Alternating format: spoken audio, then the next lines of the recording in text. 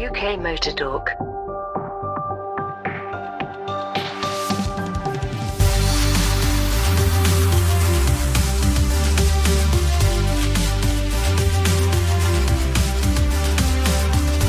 Well, hello everyone, we are back. I'm Mike. I'm Jim, hello. I'm Graham, hello, good evening. And I'm Dave, how's things? I think tepid. In fact, what it is, do you remember when you were a kid and you used to go on long road trips, and if you had a car that had leather seats or vinyl, and you happened to be sat in the back, maybe with no shirt on or something, and you'd lean forward and you just go as you came away from the seat back? That is what's happening right now, because as we are recording, it is ridiculously hot. It was like 28 point something on the drive home. It is very warm. It has turned out quite nice, but I think as is typical with the Brits, we're not quite getting the weather we hoped for. We were moaning about the summer not being warm enough, and now we're all moaning about it being too hot. A bit like the Belgian Grand Prix, isn't it? Everybody moaned about the weather, prayed for rain, and then when the rain actually turned up, everybody moaned about it because it was too much rain. That really is like the English weather, though, isn't it? It's either too much or not enough of one thing, and that's a typical English summer, basically, isn't it? And speaking of Grand Prix, there has been some Formula One new news, hasn't there? Yes, literally breaking news. I would imagine we are probably the first semi-motoring based podcast recorded by four people sat at home with one person with his head in his hands editing it later on to actually break this news. So I think that's certainly a mark in our copybook to bring this to you first. Well, I think it's probably motorsport's worst kept secret for a long, long time, isn't it? That friend of the podcast, George Russell, has been confirmed for Mercedes next year. So I'm looking forward to that. I'm just massively excited by next year. I think his performance last year when he stood in for Lewis when he had the Rona will.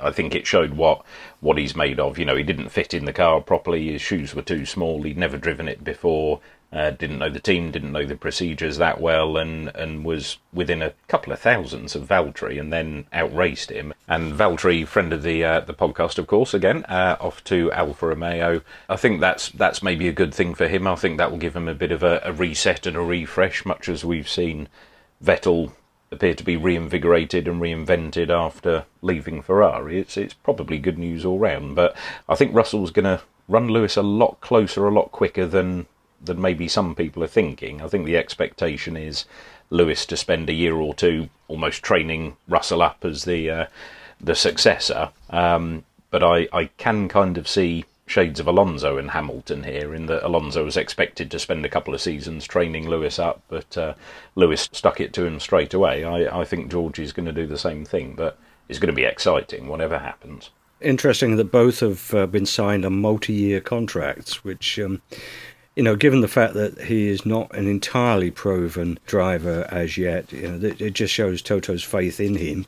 And the team statement confirms it's a multi-year contract, and they're looking forward to bringing him on to World Championship status. I think it's a bit harsh on Valtteri, really, to have kept Valtteri on one-year deals all this time and then to pop George on a multi-year deal straight away. I mean, I don't think they had a choice but to sign him now and get him into the main team. Otherwise, he was quite clearly going to walk off to another team, to Red Bull or well, wherever he wanted, pretty much. But it must smart for a bit for Valtteri. I think he's played a dutiful role, and certainly in previous years, he's given Lewis a run for his money in qualifying more than I think any other driver. In the races, maybe not so much, and over the course of the season, Lewis has had the measure of him. But he's played a very dutiful role and helped the team towards many Constructors' Championships. So that does seem a little bit harsh, but maybe that's part of why Valtteri's lost a bit of his mojo over the last year. He knew he was on the way out. I've no doubt he knew a lot sooner than we all did, of course. Toto was absolutely fulsome in his praise of the team player and what he'd bought in terms of the manufacturer's points and so on all the way through the last few seasons.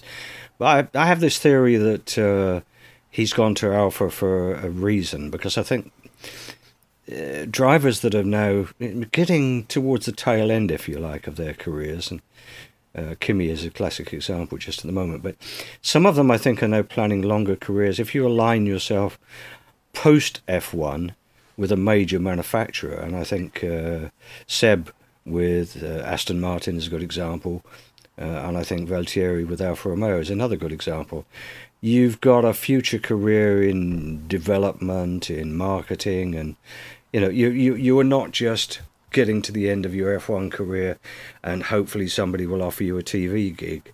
The world has become more complex, and I think more F1 drivers are looking to longer-term careers by aligning themselves with a major player in the automotive industry. Well, that's something that Stirling Moss started off, and Jackie Stewart carried on, and there seemed to be a bit of a dip for that, didn't there? But Jackie Stewart with his endorsements, and Stirling with his voice, his brand, his reputation, his name. You're right, it's very important, because you don't get a massively long career as a Formula One driver. I mean, maybe Kimi being the obvious exception at 20 years, they're all thereabouts. For most drivers, it's probably, 15, 16 years is really pushing it. But yeah, it's important to think long-term, definitely. Talking of Kimi, you mentioned the fact that he's finally hanging up his helmet after 20 years to spend more time with the family. And I think that will be very interesting to see what he goes on to do, because he's not that old in terms of even Formula One. We've had older drivers than Kimi still sort of making a very good job of it. And I think it would be a real loss to the motorsport world if he really did just disappear into the forest and play with his ski-mobile and get as hammered as he possibly can. But he's been a real character, and that's something Formula One lacks these days. And it's one of the reasons I just don't watch it anymore as much as anything. It's because they're just automata to me. They're just PR automata. And I would love to see somebody anyone that can stand there and fall off a boat whilst absolutely hammered, and then 2 days later go and basically qualify, if not on pole, somewhere near the front, has got to be good in my book. And the more people like that there are, the better. I'm really going to miss Kimi as a driver and as a personality. Just so straightforward, says it like it is. But just did. I mean, what's he going to do in retirement? It's probably about the same as he's done all the way through his Formula One career, and the little break for rallying and other things and coming back again. He's going to do whatever Kimi wants to do, because that's what Kimi does. As the Channel 4 commentary team suggested, they didn't think he'd likely be offered a TV job, being a man of such few words and not all of them usable in a broadcast situation. I think actually he'd be quite good at that. He said he liked the year of COVID, because although he missed the fans and the people, it meant he didn't have to do any TV interviews or PR appearances. So he quite enjoyed it. But it's to drink that much and then perform, within a couple of days. I think there was his 14 or 15 day bender, wasn't there, in between a couple of Grand Prix, where he was just drunk the entire time, but rocked up and put in one of the best performances of his life. But like Kimi says, as long as you have more drinking days than hangover days, then you're okay. Probably quite accurate. The James Hunt de nos jours. He always entered snowmobile races under the name of James Hunt, didn't he, to hide it from Ferrari, the fact that he was doing all this dangerous stuff that he shouldn't be doing. To have only won one world championship doesn't seem quite enough for Kimi, and certainly 05 with the McLaren, he was just that was one of the mightiest seasons I've ever seen from a driver, I think, in terms of pure pace. So one championship, maybe not enough, but on balance, that's okay. Well, it's more than we've managed between us, so fair play to him. But I thought quite a telling stat so far out of his 341 starts or whatever it is the amount of fastest laps. 46. You compare that to, it's quite striking as a percentage to a lot of other drivers, and I think it gets slightly skewed now with the point for fastest lap and people further down pitting to try and nick it at the end, or Valtteri trying to claim the fastest lap, and Valtteri, it's James, and bought the fastest lap, scores the fastest lap anyway. To get 46 over most of his career being in a pure get the fastest lap, you were the fastest man in the race over one lap as a more traditional competition, I think shows his speed. But yeah, he'll be sorely missed, definitely. Cheers, Kimi. There's Jim there, just enjoying the Kimi spirit. Maybe that's what his future is. Like celebrities, they have. Ryan Reynolds, American Aviation Gin. Maybe this is what he needs to do: create his own range of spirits and alcohol. Why not? To be fair, any alcohol with Kimmy's name on the side of it, I would drink that, and I would drink a lot of that. So he can make a lot of money doing that. I'd fill my tank with it. You'd be better than E10. You have to call it something like High Speed Bender, wouldn't you? There'd need to be a name for it. Yeah, something like that.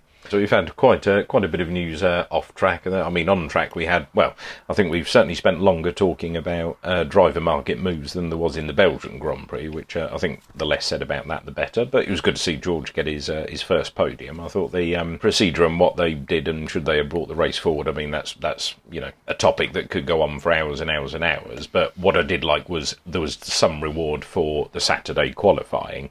A few drivers have said it, and I think George Russell's lap was probably one of the best laps I've ever seen. I mean, I think in terms of where the car was and where he ended up, I'd put that on a par with Senna's famous Monaco pole lap, which often gets cited as one of the greatest laps ever.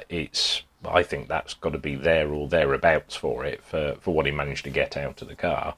But I mean, Belgium, there's a couple of nasty shunts there, so I think they were best off to err on the side of caution, weren't they? I mean, the W Series shunt that happened was just awful to watch. I mean, there was shades of Antoine Hubert and Juan Manuel Carrera's accident there, just, a car stationary sideways across the track and another car comes in and T-bones it sideways, but there was 5 or 6 cars ended up there and really certainly not a slow part of the track. So I don't want to see Eau Rouge get sanitised too much, but I think a bit of gravel runoff, open up, move the barriers back a little bit, just something needs to be done. Because if a car goes off there, far too often it ends up coming back and being too near to the track or too near to the racing line, and it ends up being something rather nasty. So I think everybody was quite lucky to walk away from Spa as a weekend without any serious or lasting injuries. Yeah, there was a massive accident, one of the biggest I've seen in a while,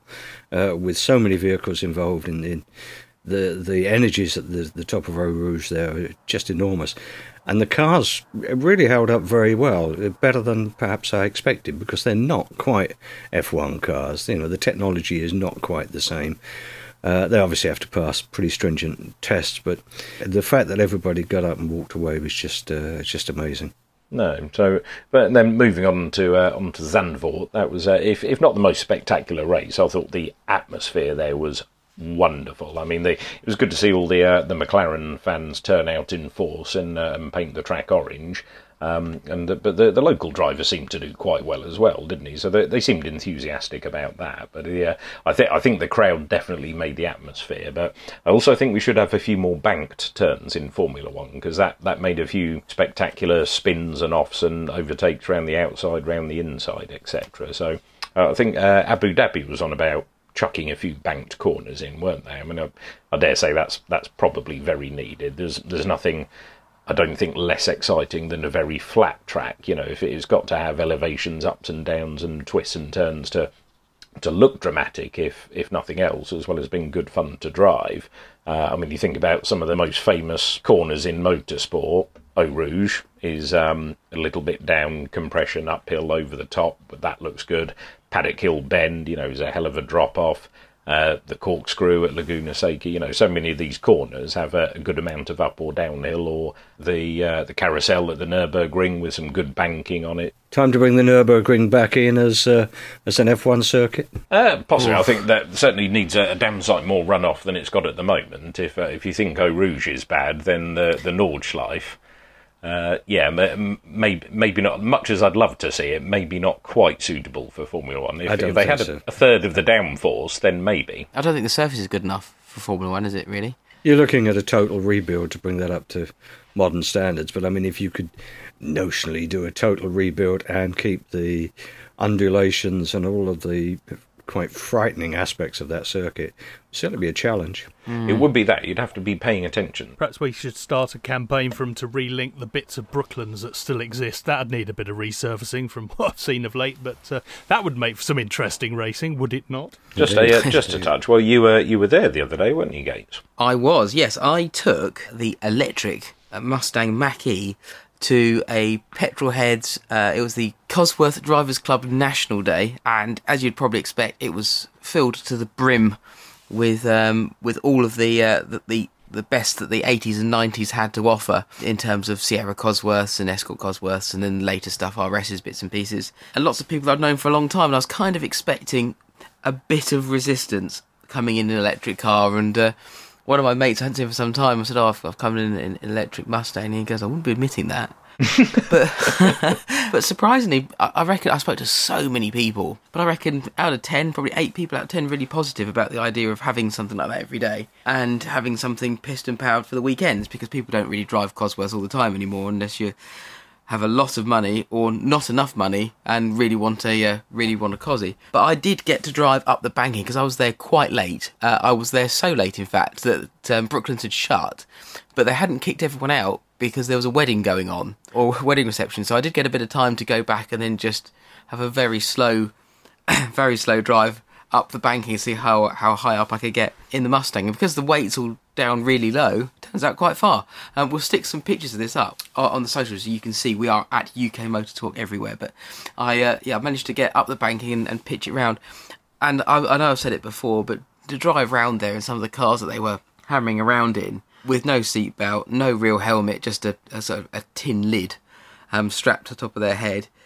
Just, they must have needed trailers to carry their testicles behind them, because it must have been terrifying.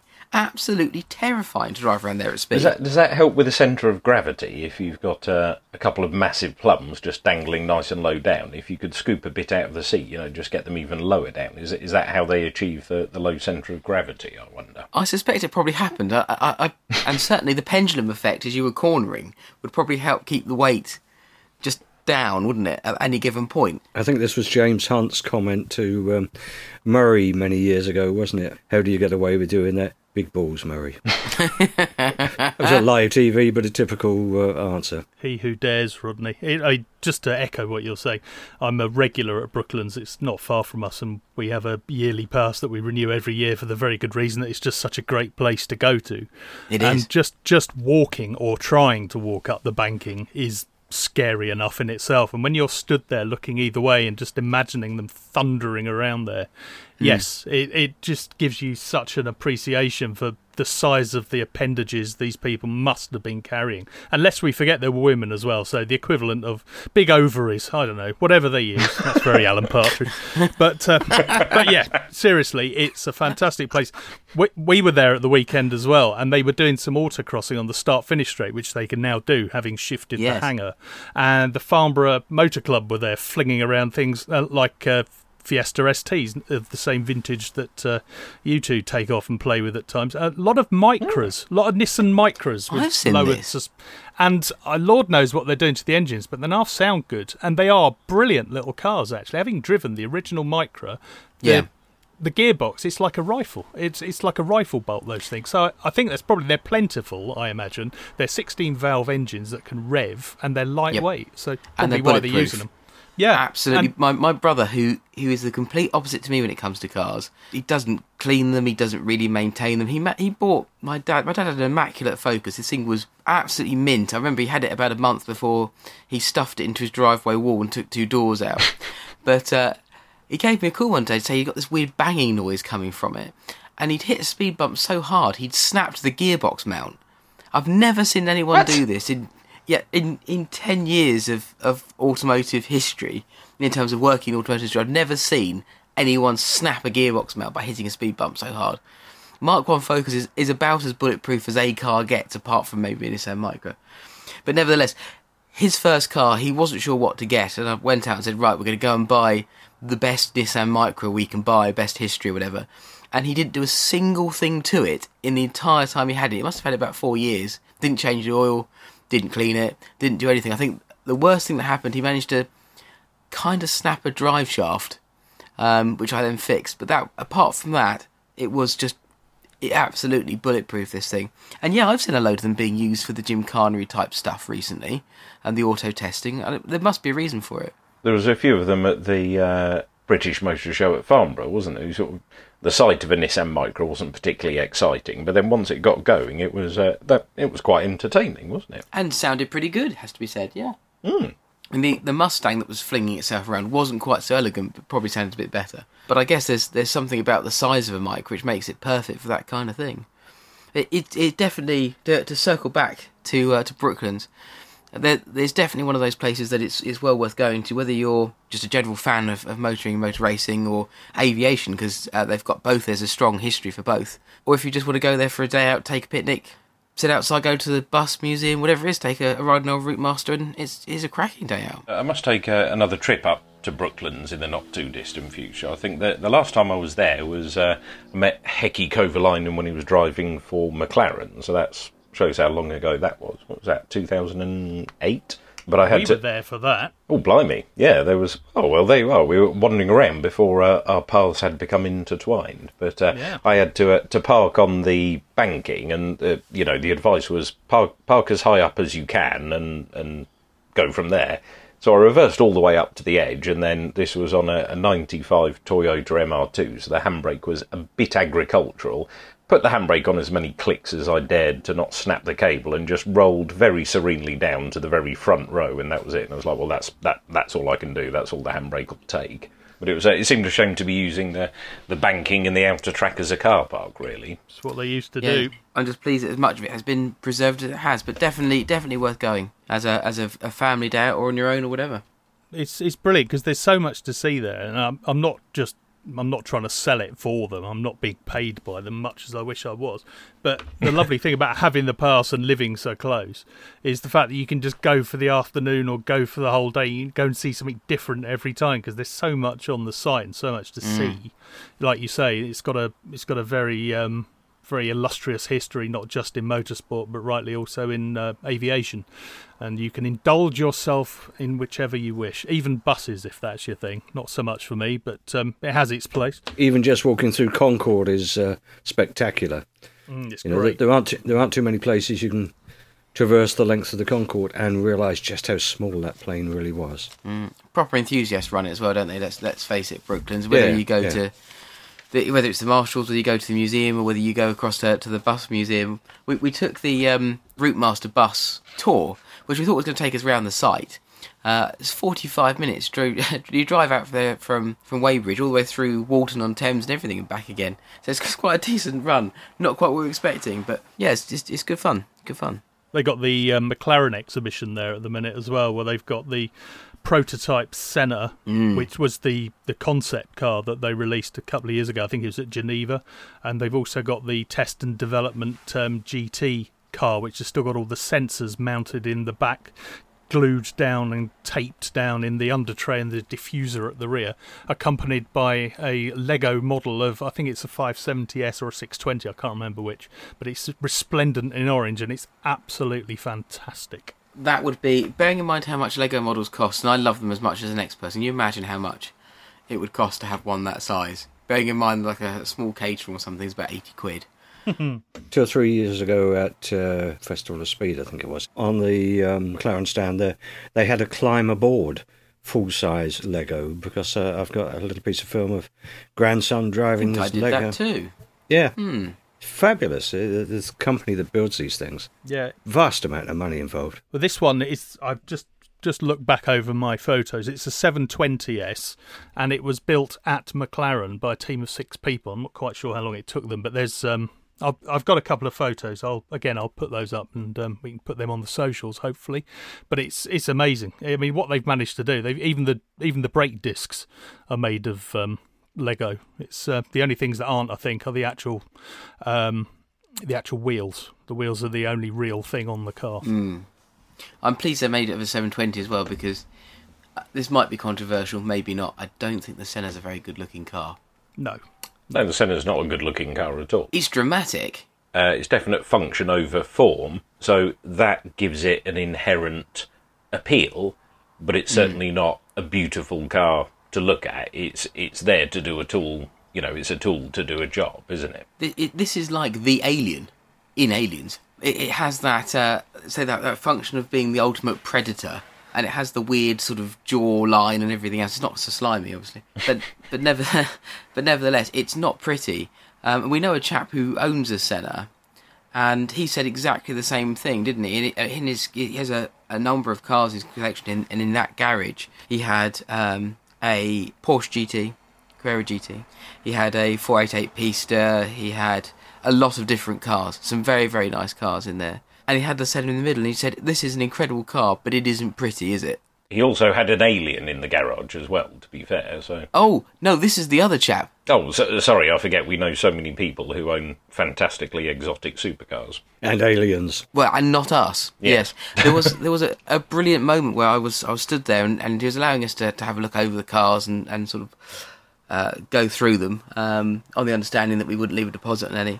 And I was there holding the door up to a LaFerrari, and then stopped, and you just said to me, "Are you all right?" I said, "Well, it just occurs to me that if I get this wrong and I just smash his door into the wall or something goes badly wrong with this, then his door's probably worth more than my house. That would be a very expensive repair, wouldn't it? At that moment, you just lift the door off and But more something than goes likely. badly wrong." Was it you just look at him and say, "I can't afford to fix this. Goodbye." That's it. Yeah, I mean, your friendship's over and that's it. But it's what's more important, friendship or a house? Well, there is that. I mean, he's a lovely chap. I wouldn't want to do that to his cars, to be honest. He's genuinely true. nice This is chap true. with it. Does a huge amount with the cars for charity, and you can't really begrudge him that he's worked very hard for them. But quite a collection. The Senna, though, is definitely not a pretty car, but definitely one of the ones that I would love to drive. Well, that's one advantage of sitting inside it. You don't have to look at the outside. Well, that's very true. There are some cars that are like that. They're better on the inside than they are on the outside. The Lamborghinis are not my favourites. I think that's true of some TVRs as well. I am a fan of TVRs, and I do generally like the outside of them. But I think the insides were, in many respects, better than the outsides, just through their craziness and their wraparound dash and their leather everywhere. Hang on a second, there's just a scooter blasting past. And bearing in mind I live in a close, I'm not quite sure he's managed that. Quite an exotic place to be, more so than I think, in some cases, the rest of the car attached to it was. Especially if you think about some of the Griffs, with the Rover V8s, which were, I think, quite a cool piece of machinery. Griffiths was a great drive. I really liked the analogue feel of them. It was a really good car to drive, the Griffiths, but enormously expensive to run. Ridiculous. I drove one from the South Coast to the Birmingham Motor Show and back, and I almost had to sell my house to pay for the fuel. You say that, but one of the guys that we work with used to run one every day, didn't he, Jim? Yeah, he had a Chimera, and I think it had done 19 or 20,000 miles when he bought it, and the last time I saw it, it had done 50-something thousand miles. I mean, when he used to drive it, he never drove it over winter, but when he'd wheel it out and tax it and drive it over the summer, he'd do 150, 200 miles a week in it, and the thing was bulletproof. It had a slight issue with the immobiliser electronics not long after he bought it, just a loose wire causing the car to cut out, the fuel pump to cut out ever so slightly every now and again. Once he got to the bottom of that, it was maintenance. It was, brake discs and pads and tyres and bushes and bearings, and that was about it, really. The immobilisers were a common problem on the Griffiths. I got one stuck in Sainsbury's car park with an immobiliser that simply wouldn't go off. It was embarrassing. Well, I can speak from semi-personal experience. A mate of mine has just completely rebuilt his Cerbera from nut and bolt back up to better than it left Blackpool, which, to be fair to Blackpool, probably wasn't too tricky. No, it's not hard. Not hard, but the immobiliser, he swapped it out for another one because he said that thing was just a crock. It was just absolutely useless, and the reason being, apparently, because obviously TVRs are GRP fiberglass, they don't have a particularly good set of earths on them, and more often than not, the immobilisers were wired the wrong way round. So they didn't have an earth, so they couldn't return the power, so they never worked. That's always the case with afterthoughts or aftermarkets or retrofits from manufacturers, isn't it? I remember having a Mark 1 Focus RS for a couple of evenings back in the day, and the worst thing about it was the alarm, because it had the Ford standard factory alarm on it, but because they were so high risk, Ford had fitted some weird and wonderful aftermarket alarm to it, which didn't play nicely with the Ford alarm, and it would just go off every 2 minutes for no reason, and it was just awful. I think Clarkson said the same about his GT alarm, didn't they? Because that was a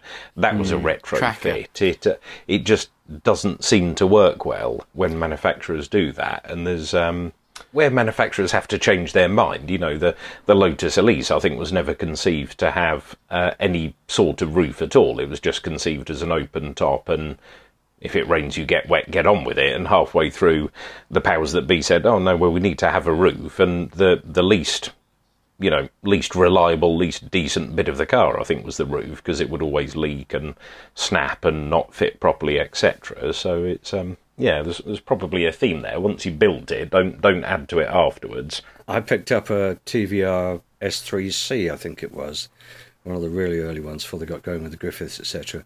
And I picked it up from the dealership, and in a torrential rainstorm, and after a few miles I had to stop and open the doors to let the water out. All the footwells were just awash.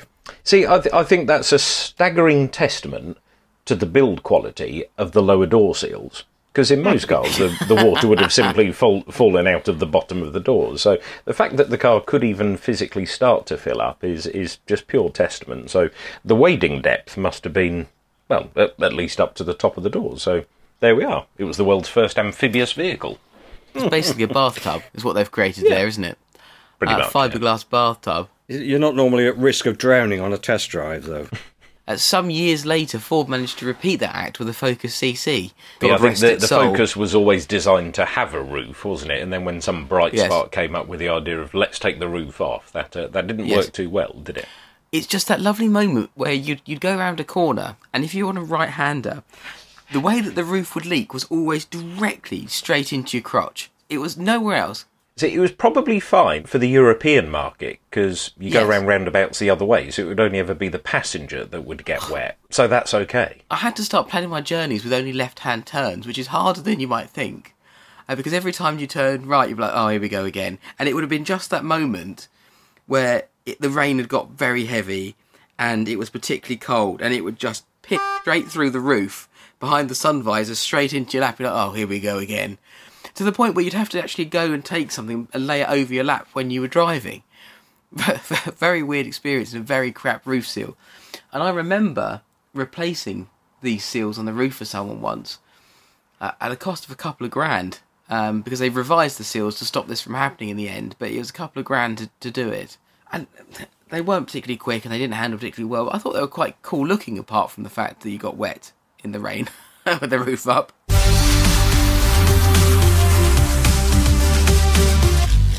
So in other things in the news then, well, I have noticed, and I think we probably all have noticed really, that the Koreans seem to be leading the charge, no pun intended, for electric vehicles. You've had things like the Kona and the Soul EV, we've had the Ioniq 5, which is quite interesting, and now we have the EV6, which is the new Kia, which is crazy good looking to my eye. I think that's if you've not seen it, it's definitely worth doing a Google or going and having a look on our socials. So the EV6 has a sort of I-Pace front end, and then the back end has got a bit of the Aston Martin DBX about it, and then it's just a good looking thing, I reckon. A really strong looking car. So you think where they come from in quite a short amount of time, from the Kia Pride in the 90s to today. I mean, my first car, and I know that you guys love me for this, was a Kia Picanto SE. And it was great. I'd forgotten about the Kia Pride. Yes, I think everyone's forgotten about the Kia Pride with its white wall tyres. I have a sudden urge to look up a Kia Pride. Oh, look at that. I think they were a Ford Festiva or something. Yeah, it was a rebadged Ford. Yeah. A friend of mine's mum had one of those in, I think it was turquoise on the outside, that thing. That was quite a beast. My neighbour's daughter had one in purple. You could get the American equivalent, the Festiva, with very thin white wall tyres for the real Florida look. If you wanted, go for the pale blue with the white wall tyres. Yeah, they've come on. They have come on quite a way. I mean, those of us of a certain vintage can even remember the Pony, very unfortunate name for the car, and the Stella as well, which was the mini cab of choice in the mid to late 80s around our way. Often seen with a magnet mount aerial on the boot, and a smell of sick emanating from the back seat. No, they've definitely come on, and the Ioniq 5 is just a cracking looking thing. It's very deceptively large. It looks like a hatchback that's been photocopied at 1.5 times, but it's an astonishing car. And where the Koreans are going now is just like you say, they're leading. I think they are leading quite literally, if you pardon the pun, the charge. I think that I can't say I'm totally sold on the looks of the Ioniq 5. I mean, I like a few bits about it, the headlights and the tail lights, that pixelated effect, etc. But overall, I'm not 100% convinced. I think it photographs better than it looks in the flesh. Yes, that's unusual, isn't it? Because there are a lot of cars which are the other way around. Supposedly, this Kia is the same. I think the Mustang Mach-E looks better in the flesh than it does in photos. But yeah, Definitely. when we saw the Ioniq 5 up close, it is huge. It does look like it's, as you say, it's like 1.5 times the size it should be. But it didn't feel quite the quality product I was hoping. But where this Kia is interesting is that it looks like a 60 grand car, maybe more. It's about 40 grand. You can have them in rear-wheel drive, you can have them in all-wheel drive. The ranges are over 300 miles. And they are 0 to 60 for all-wheel drive in about 5 seconds, about 6 seconds for rear-wheel drive, and there's a GT coming, which is about 3.5 seconds, which sounds, let's say, familiar. You can see who they're pitching this car at, because it's the same as the Mustang Mach-E. Is it a better-looking car? Maybe. I think if you like a more traditional interior, albeit a nicely finished one, then perhaps it might be the car for you. But I think it's a really great-looking thing. It's supposed to drive really well. Haven't driven it yet.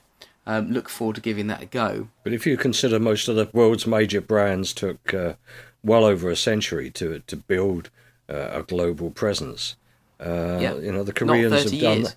that. Yes, they've done that in less than 3 decades, and that's quite impressive. I mean, I mentioned my Kia Picanto, my beloved Kia Picanto SE, which got me some ribbing from my mates, particularly when the advertising campaign came out and the advert, they played a bit of music and it was, "Girls, why buy a car with 3 doors when you can buy one with 5? Like, you've got the girls' car. God. I know. But it had, this car way back when was, it was a pre-reg, so it was near enough brand new, it had some stickers on the side of it. But it had electric windows all round, which was quite unusual, and certainly some manufacturers don't bother putting them in the back still for some unknown reason. It had air conditioning, which again was Ford. which again was a bit unusual. It had a CD player that played MP3s, which again was quite unusual. So you got quite a lot for your money and a decent warranty. Now these things have become far more common. You expect the same level of equipment. This was something like £1 down and £100 a month or some nonsense. So for me it was cheaper than fixing the car if it went wrong.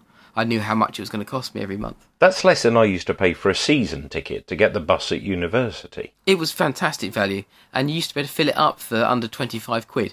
I don't know if that tells you more about the cost of fuel back in 2005 when I passed my test, or whether it tells you more about Possibly. the car. But nevertheless, it was a pretty good car in the end, apart from the fact that I think it had a replacement head because it used some coolant, had a replacement gearbox for some reason, the GEM module failed, and so that's the fuse box basically, and something else broke on it. Apart from that, all things are fixed under warranty, and as a first car, I didn't go too I was far going to say, wrong. it doesn't matter, does it? 'Cause it's got a $1 million a year warranty, so does the reliability matter if you've got a warranty with it? Not really. No, I mean, it was hideously expensive to service though. I remember the servicing being something like £100 for the first year, £250 for the second year, and then £400 for the third year, and it sort of just started going up and up and up. I know, it was really expensive, or a cheap warranty, depending which way you look at it. But my point is that was a pretty basic car, which, yes, the people used to take the piss out of me for owning. Now, Kia, much like Skoda, are no joke. And it's the same, when they partnered with Hyundai, and you started getting the Getz and the cars that they were sharing the same platforms, quality improved and improved and improved.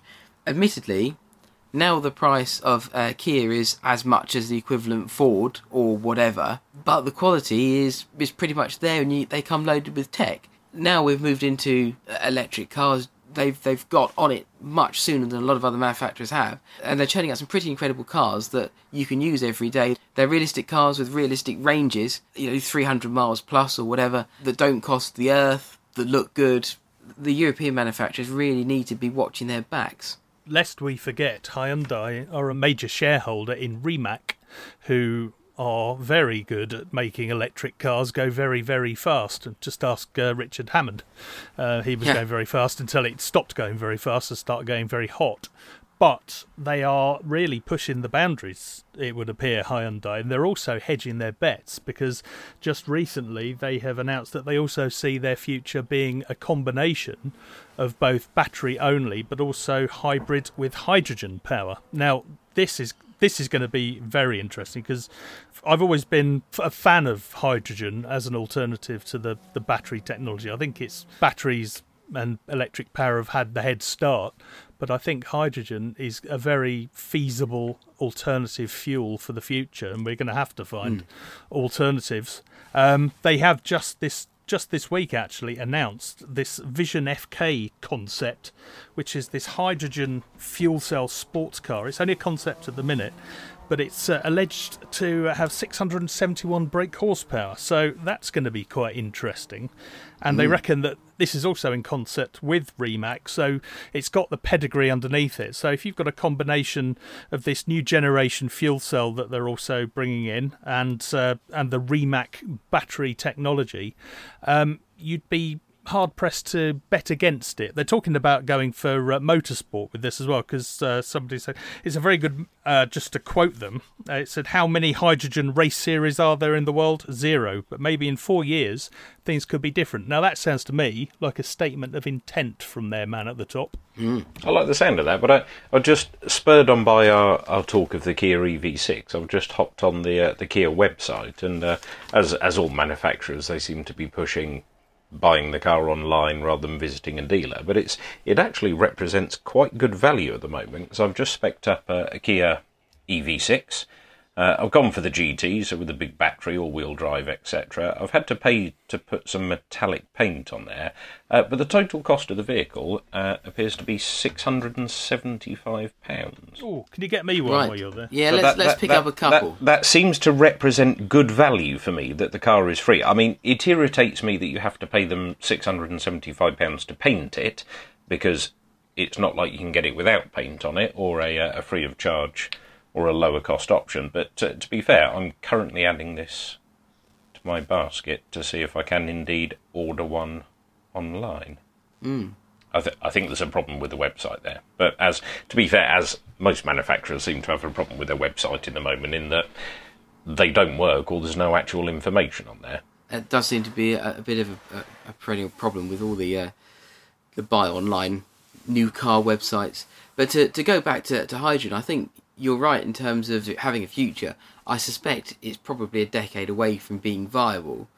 Electric is probably the short, medium-term future, but it's going to take a while to get hydrogen cars out there and then have a sensible way of filling them up and having a decent network for doing that. We've got a bit sidetracked, I think, with the battery technology, because I can remember driving hydrogen cars late 80s, very early 90s. Not many of them. They were very experimental, but they were there, they were around. But I think we've then gone into electric cars in such a big way that all the development seems to have ceased virtually on hydrogen power, which has an awful lot of advantages. I know it has a big safety disadvantage, but I think I drove a 7 Series BM in about 1990 or 91, something like that, which was hydrogen powered. And basically they said you can drive it as far as the tank will take you, because we don't want you filling it up, and you probably wouldn't find anywhere anyway. Very impressive as a motor car. Couldn't fault it. But we seem to have gone down perhaps slightly the wrong road in going for the battery technology, whereas hydrogen and the fuel cell is the way of the future. But it shouldn't be such a long future. That does seem to happen quite a lot with the motor industry in general, though, doesn't it? Because I think electric cars as a concept are nearly as old, if not older, if not only slightly younger than internal combustion engine cars, yet internal combustion took over. And, you mentioned the safety of filling up with hydrogen, etc. I mean, with the general standard of the general public, to be allowed to put highly flammable fluid in your own vehicle seems a bit risky, to be honest. I mean, you read the risks of hydrogen and explosion and what happens if you do things wrong. Well, to be fair, they're not that dissimilar to petrol, are they? And the general public are allowed to fill their cars up with petrol, so why not hydrogen? I sort of remember, just to how not to do it, being in Istanbul, I think about 10, 12 years ago, and walking down a street where somebody was filling up with kerosene, with heating oil. And the hose was leaking all over the place. It was like a bloody river running down the street. No total disregard for safety. And then we walked past a warehouse full of gas cylinders, and the guys were just sitting there smoking and playing cards. I think this sounds like an early scene out of Airplane or something. This is the scene where he's walking up to the plane on the runway, isn't it? And all this stuff is just happening in the background. Very true. It's very true. And the unguarded basements, which sort of amused me. If you're blind in Istanbul, you stand a great risk of dying quite quickly by falling down a basement, which has got no railings around it. That would have made, if you pardon the pun, for a very interesting trip. Which reminds me, someone else within the team has had quite an interesting trip this week. Here we go. Now, for all our listeners at home, I think you all just need to pause the podcast briefly and just nip over to our channel on YouTube and have a look at the original video. There is a remix floating around, which I spent a bit of time today on doing a slight sort of repeat loop, basically teaching myself video editing, but I was quite proud of the results. But I don't think we can put that up for copyright reasons because of the music used. But the Ring camera that you have guarding your doorbell, I mean, that's quite possibly, if there's no other reason on this planet to buy a Ring camera doorbell system, it's videos like this. So just pop over and have a look. But I think that if you're not watching it or you haven't watched it, it's no more dramatic than basically you just walking out and just completely stacking it and crashing into the side of your own house. Stacking it. Plant pots or something went scattering across the garden. But if we can just play in a bit of the audio now, so if you're in the car or whatever and you haven't got a chance to watch it, just have a listen to this and just bear with me, listeners, if you will. Picture in your mind's eye a man serenely stepping out of the front door, bidding his darling wife and loving child a goodbye and a good day, only to full-on stack it and, using the rear of his skull, headbutt the side of his house as hard as he possibly can and end up in a crumpled heap on the floor with possibly a back injury to boot. Just have a listen to this and just use the power of the mind's eye.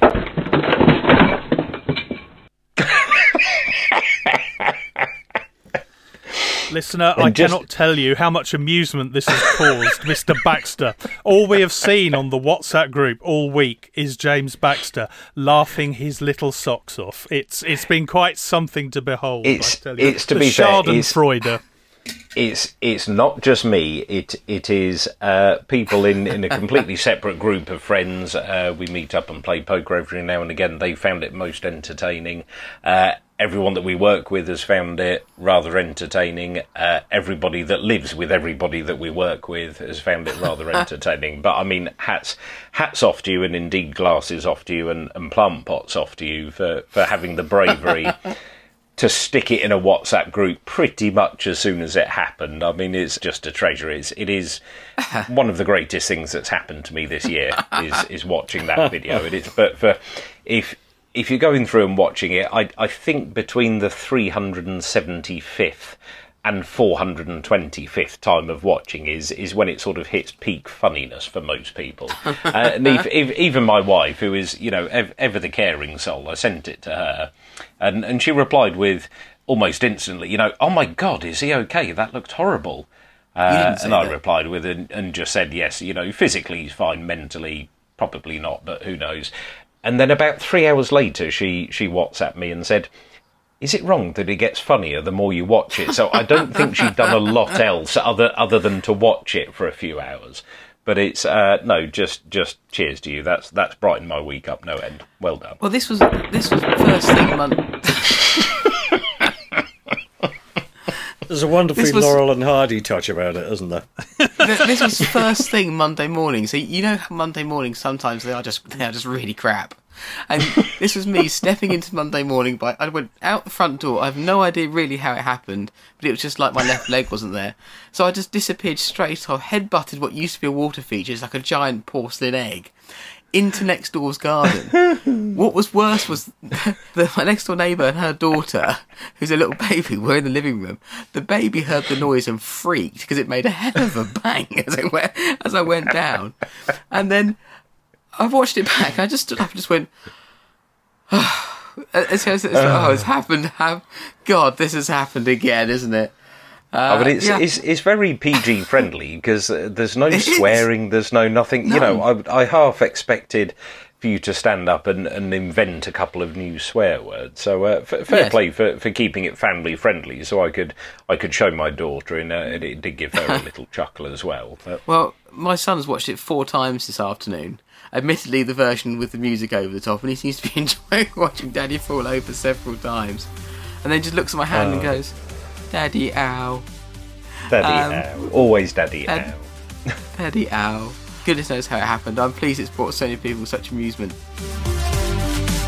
So on that rather painful note, I guess it's time that we ended this podcast. I hope you enjoy watching the video of me falling over sideways through my front door. And otherwise, thank you for listening. It's been great chatting to you again. So from me, Mike, it's goodbye. From me, Jim, it's goodbye. From me, Graham, it's goodbye. Good luck. And from me, Dave, goodbye. Take care. Speak to you next time. UK Motor Talk, a First Take Media production.